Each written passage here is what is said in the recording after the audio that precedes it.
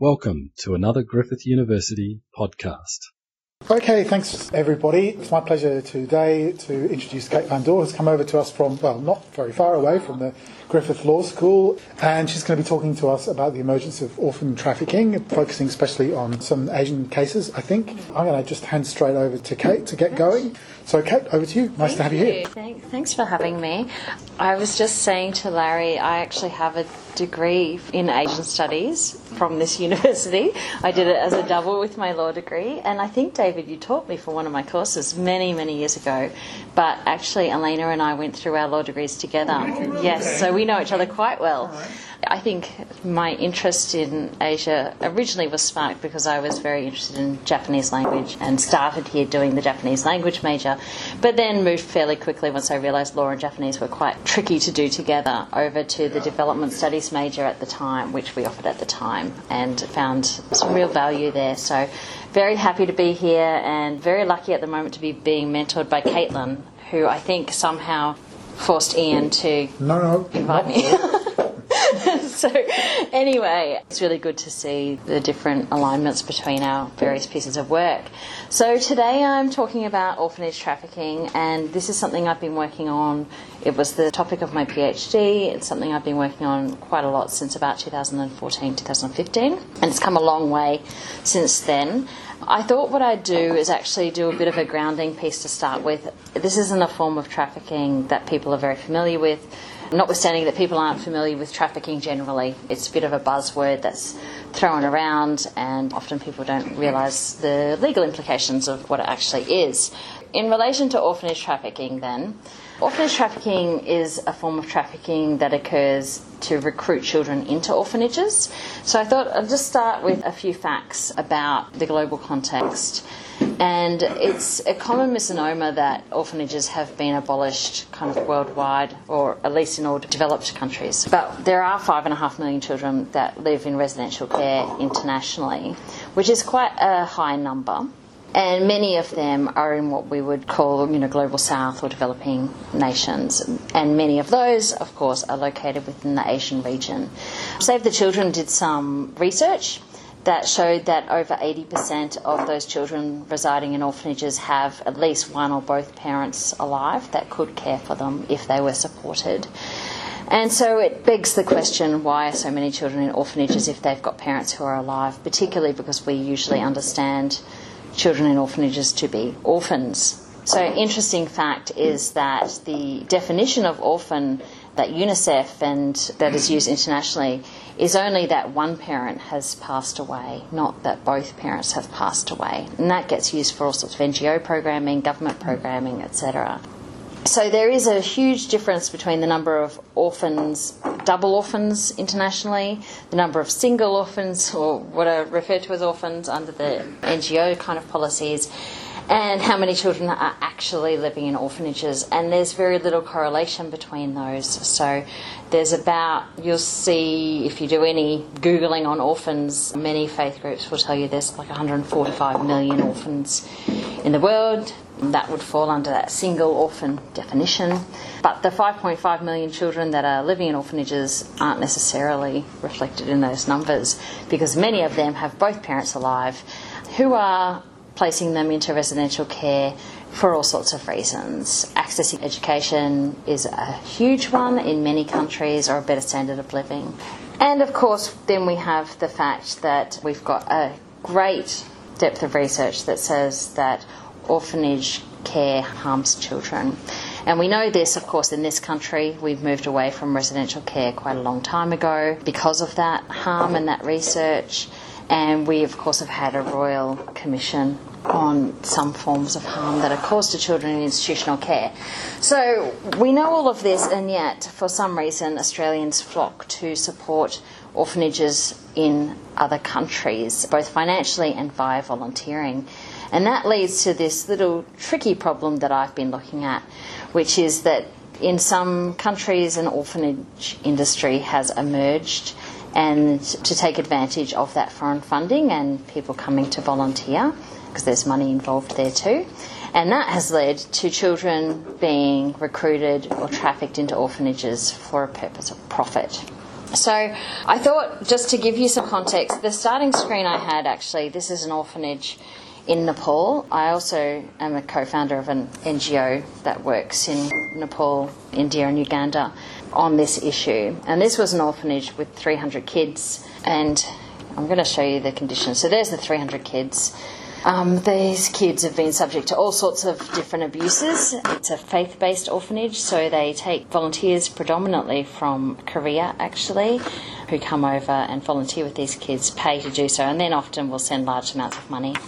And the conditions these kids are living in are this. So that top left-hand corner is the kitchen for those 300 children. The top right is the toilet, and you can see there's many children that are in really dire straits, very disabled, no appropriate care being given. And on the face of that, you would think that that orphanage is very poorly run and poorly resourced. But in fact, this is a very well-resourced orphanage. It has a lot of money flowing into it, and this is where the director lives. The children helped build that house and help maintain the farm and the grounds around it. They run a local bakery, and they've been implicated in wildlife trafficking and all sorts of things. I suppose I'm just showing you this just so you get a little bit of an idea of what these kids are experiencing. One of the things we often see in these orphanages is that the conditions are kept in a dire kind of way, and the children are often malnourished and in need of medical care, and that's often done to elicit more sympathy, more money, more volunteers into the place. But the director in this case is very wealthy, but limited action has been taken against that director, even though these offences have been very clearly outlined. So this is a problem I'm interested in because I've got some personal context, but also because I'm a lawyer and I'm like, well, what's going on here? So I started looking at this issue as part of my PhD, and I came up with this kind of definition of what orphanage trafficking is, and that's what is now being used internationally as the definition of orphanage trafficking: the recruitment or transfer of children to residential care institutions for a purpose of exploitation and profit. It sounds a little bit legalistic because it mirrors what the International Convention says trafficking is, so that's why I'm using particular words there, but it is a definition that has been picked up and is now being used by various governments around the world and the UN. It usually occurs in lower and middle income countries, two of which I'm going to look at briefly today, Nepal and Cambodia. And it largely occurs where child protection services have been privatised. Governments have largely abrogated their responsibility onto NGOs, and then they're under-regulated, and any minimum standards or compliance mechanisms for what we call gatekeeping, so how children are admitted into care, are not enforced or regulated. And most of these countries have 90+% of their child protection services being foreign funded. So the primary drivers, we think, for orphanage trafficking are that foreign funding and orphanage tourism. So orphanage tourism is, I've used someone else's definition there, but it's essentially where people go on a holiday and they include donating to an orphanage, visiting an orphanage. I think everyone in this room is probably very well travelled, and you may have even been offered an orphanage tour as part of a trip to Indonesia or Bali. It's quite common, or you see signs around in cafes and things saying, come and visit our happy orphans, spend some time, some money, you go along, they perform for you, you make a donation. Lots of people take over, lots of suitcases and things of goods and all sorts of things. So that's what we refer to as orphanage tourism, and it's a major contributor to what's happening here with children being recruited into care. So this wasn't a thing officially until about 2017, formally. I started doing my PhD on it in 2015, and I thought it was a problem because I had this experience in my own organisation, and I started talking to NGOs. What did they think was causing children to be recruited? Why were children being recruited into care? And what could be done about it? And the NGOs I spoke with said, we think it's a form of trafficking, but no one will recognise it as such. The big ticket item is to get it into the United States Trafficking in Persons report, which the US uses, for better or worse, as a bit of a diplomatic lever. So they do an annual report every year on how countries are responding to trafficking.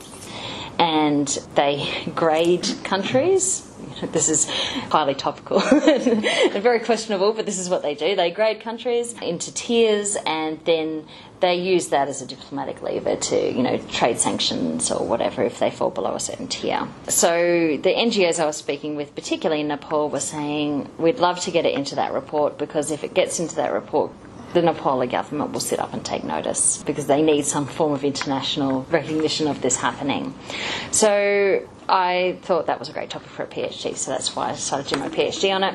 We started working on that kind of idea that this should be recognised internationally as a form of trafficking, and if it can be, then we can leverage off all sorts of things. In 2017, the Australian government decided to conduct a modern slavery inquiry, and that was an inquiry into whether Australia should have a Modern Slavery Act, very similar to the United Kingdom, who had enacted one in 2015. And as part of that, I'd been working quite extensively with Senator Linda Reynolds, who has since become famous for other reasons, but was very interested in topics of modern slavery and had come across this issue of orphanage tourism driving recruitment into children's homes on a Save the Children trip in Cambodia. And when she went on that trip, she asked one of the children, who had since grown up, a care leaver, what is it that Australia can do to help kids in your situation? And she said to them, tell Australians to stop coming to orphanages. Tell Australians to stop giving money to orphanages. So Linda Reynolds was very interested in this problem, and we started working together. And when this modern slavery inquiry came about, we saw it as a great opportunity to do a bit of lobbying and get some exposure to the issue. We did that, and we ended up with a whole chapter in the final report of that inquiry, which is called the Hidden in Plain Sight report. And Chapter 8 was all about orphanage trafficking, and particularly how Australia contributes to that across the southeast region. And Julie Bishop, as part of that, announced a new campaign aimed at not entirely banning orphanage tourism, but essentially dissuading people from going to orphanages. So even now, if you go to the Smart Traveller site, there's a statement on volunteering in orphanages there. So if people go and do some research, they find that it's not a great thing to be involved in. The outcome of the inquiry was that the committee recommended that the Australian government introduce offences and penalties for anyone involved in tourist visits to orphanages. That didn't eventuate in the Act, unsurprisingly, because it was quite a gung-ho kind of recommendation. But it did end up being included in the Modern Slavery Act, and the result of that is that any Australian businesses, whether they're funding orphanages or they're facilitating trips overseas, needed to be cognizant of that, and they have to take steps to mitigate their participation in that, because it's a form of trafficking and modern slavery. So just globally then, before we get to Cambodia, because this all kind of trickles on, we then started using some of what had happened in Australia to talk to the United States. And down the bottom hand corner there, that blue piece, in 2017 the United States Trafficking in Persons Report for the first time recognised this form of trafficking in its Nepal narrative. And in 2018 they did a whole special section on it in the report, which has enabled a whole series of dominoes to kind of flow. So I think that picture of me is at the Dutch Parliament speaking about orphanage tourism and how the Dutch Parliament should move to curb it. But the biggest piece we had done just before COVID hit was we had a resolution adopted by the General Assembly in relation to the rights of the child that specifically stipulates that countries need to take appropriate measures to regard this as a form of trafficking and to protect children from it.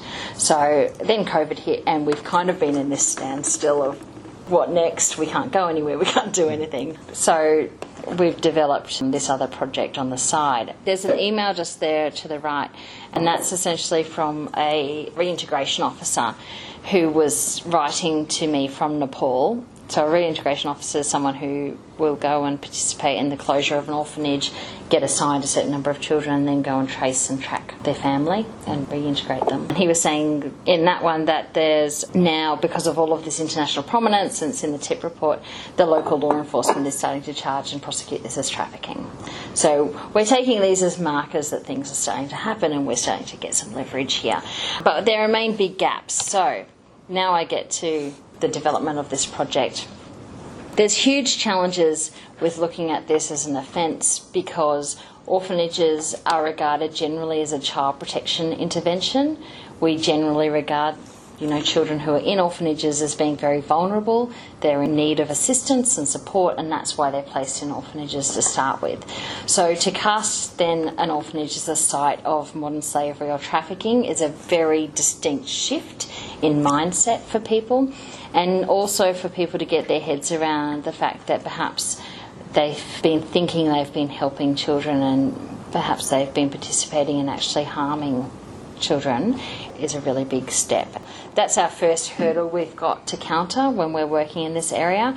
But then we have a general lack of awareness across law enforcement, child protection, victims, families about what's going on.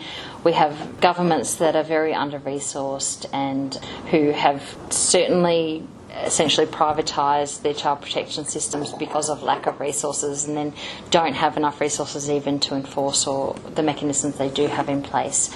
And we have long histories of corruption, and in relation to this particular issue, of course, the facilitation of inter-country adoption, which has had a very rocky road and has been referred to as a trafficking mechanism for a very long time. So all of these kind of intersections and challenges that are going on. So we decided that we would put in for this grant. It's UBS Optimus Foundation. The UBS Optimus Foundation is a branch of the UBS Bank.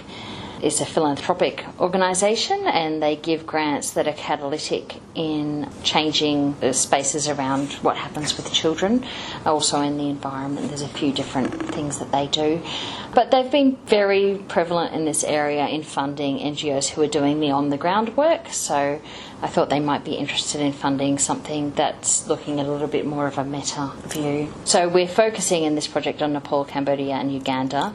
When we put the grant in, originally COVID wasn't a thing, so we thought we'd be spending time in each of these countries and doing all sorts of things, but as it turned out, we spent last year doing a desk-based review of the legal policy and procedural frameworks, and now we're moving on into stage 2, but with travel very limited. So essentially what we're doing with this grant, we chose Nepal, Cambodia and Uganda because these 4 indicators are present there. We've seen there's a large number of children who are institutionalised inappropriately, which would mean they don't actually meet a criteria for institutionalisation. And yet when deinstitutionalisation tries to happen, or NGOs try to push deinstitutionalisation, there's huge resistance to it. It's because there's so much money involved in these orphanages.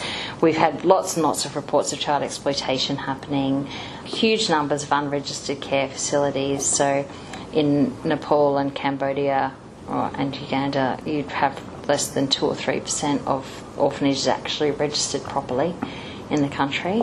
And the numbers of orphanages in tourist destinations is really high, which doesn't correlate with vulnerability for children in those areas. So that's why we selected those 3 countries.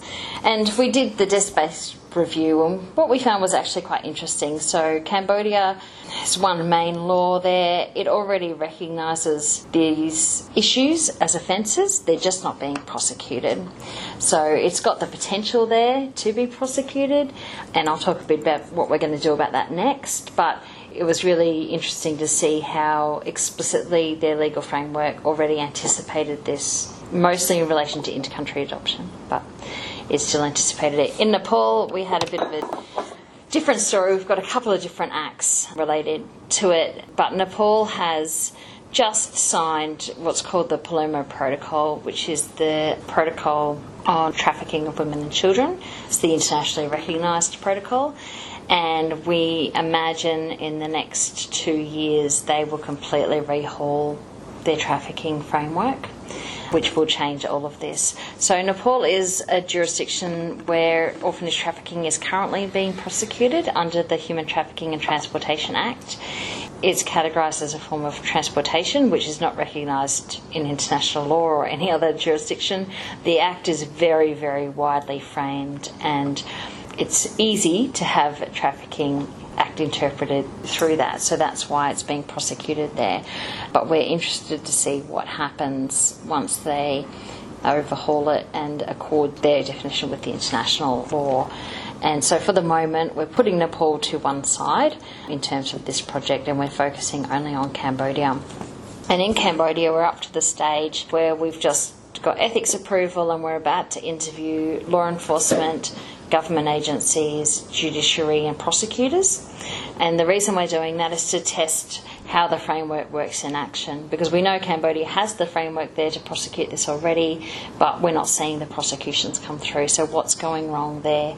Is it that they're not being charged correctly at the start? Is it that there's just not enough awareness of what the issues are by law enforcement? Is it that NGOs don't have the awareness, so when they go to close an orphanage, they don't refer to law enforcement, so then that prosecution process doesn't happen?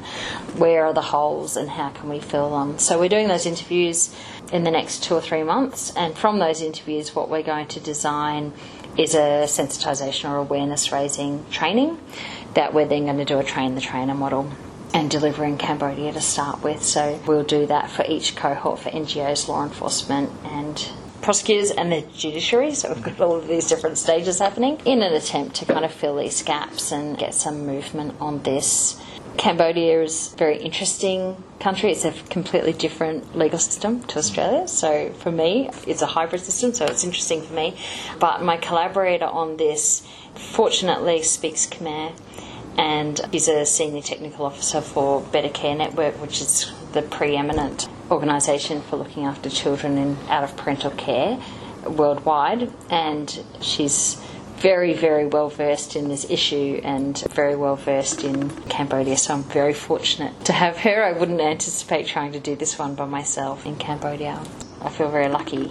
And just to kind of round things out, I thought I'd just show you a quick photo of one of those children that was sitting in that auditorium that we first looked at.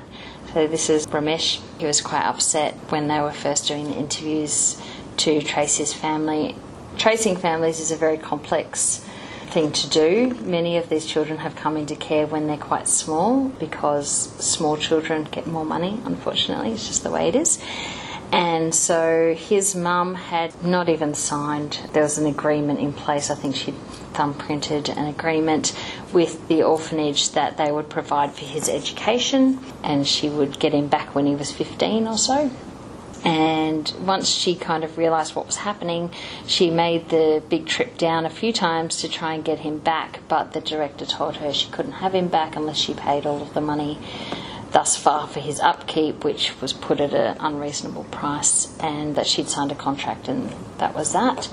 So when they went to try and find his family, often for Ramesh they had a few more details. He was a little bit older and had had some contact with his mum, but often they just have a photo of the child and a vague idea of the village that they might be from, and they set off there. So that's them walking to find that family. Those journeys can take days. Many of these children are recruited from very remote regions to make it harder for their parents to find them.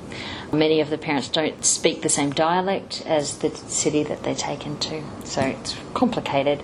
Down below there is the mother seeing the photo and confirming that's her child, and then you see them reunited there. And that process can take anywhere from a few days to months to sometimes years in some of these countries. And it doesn't end with them being reunified there. That process then takes at least 3 years of monitoring to make sure that that child is not going to be re-trafficked, is not going to, end up in a worse situation than being at home. So ultimately, I have this slide at the end just as a reminder, mostly to myself, while you do the meta work that you do up here, that it has real results down here. And if that happened for just one child, then, it would all be worth it. That's it, essentially. That's what I've been plugging away at and continue to work on, and happy for any questions. All right, Thanks very much, Kate. For more Griffith University podcasts, go to www.griffith.edu.au/podcasts.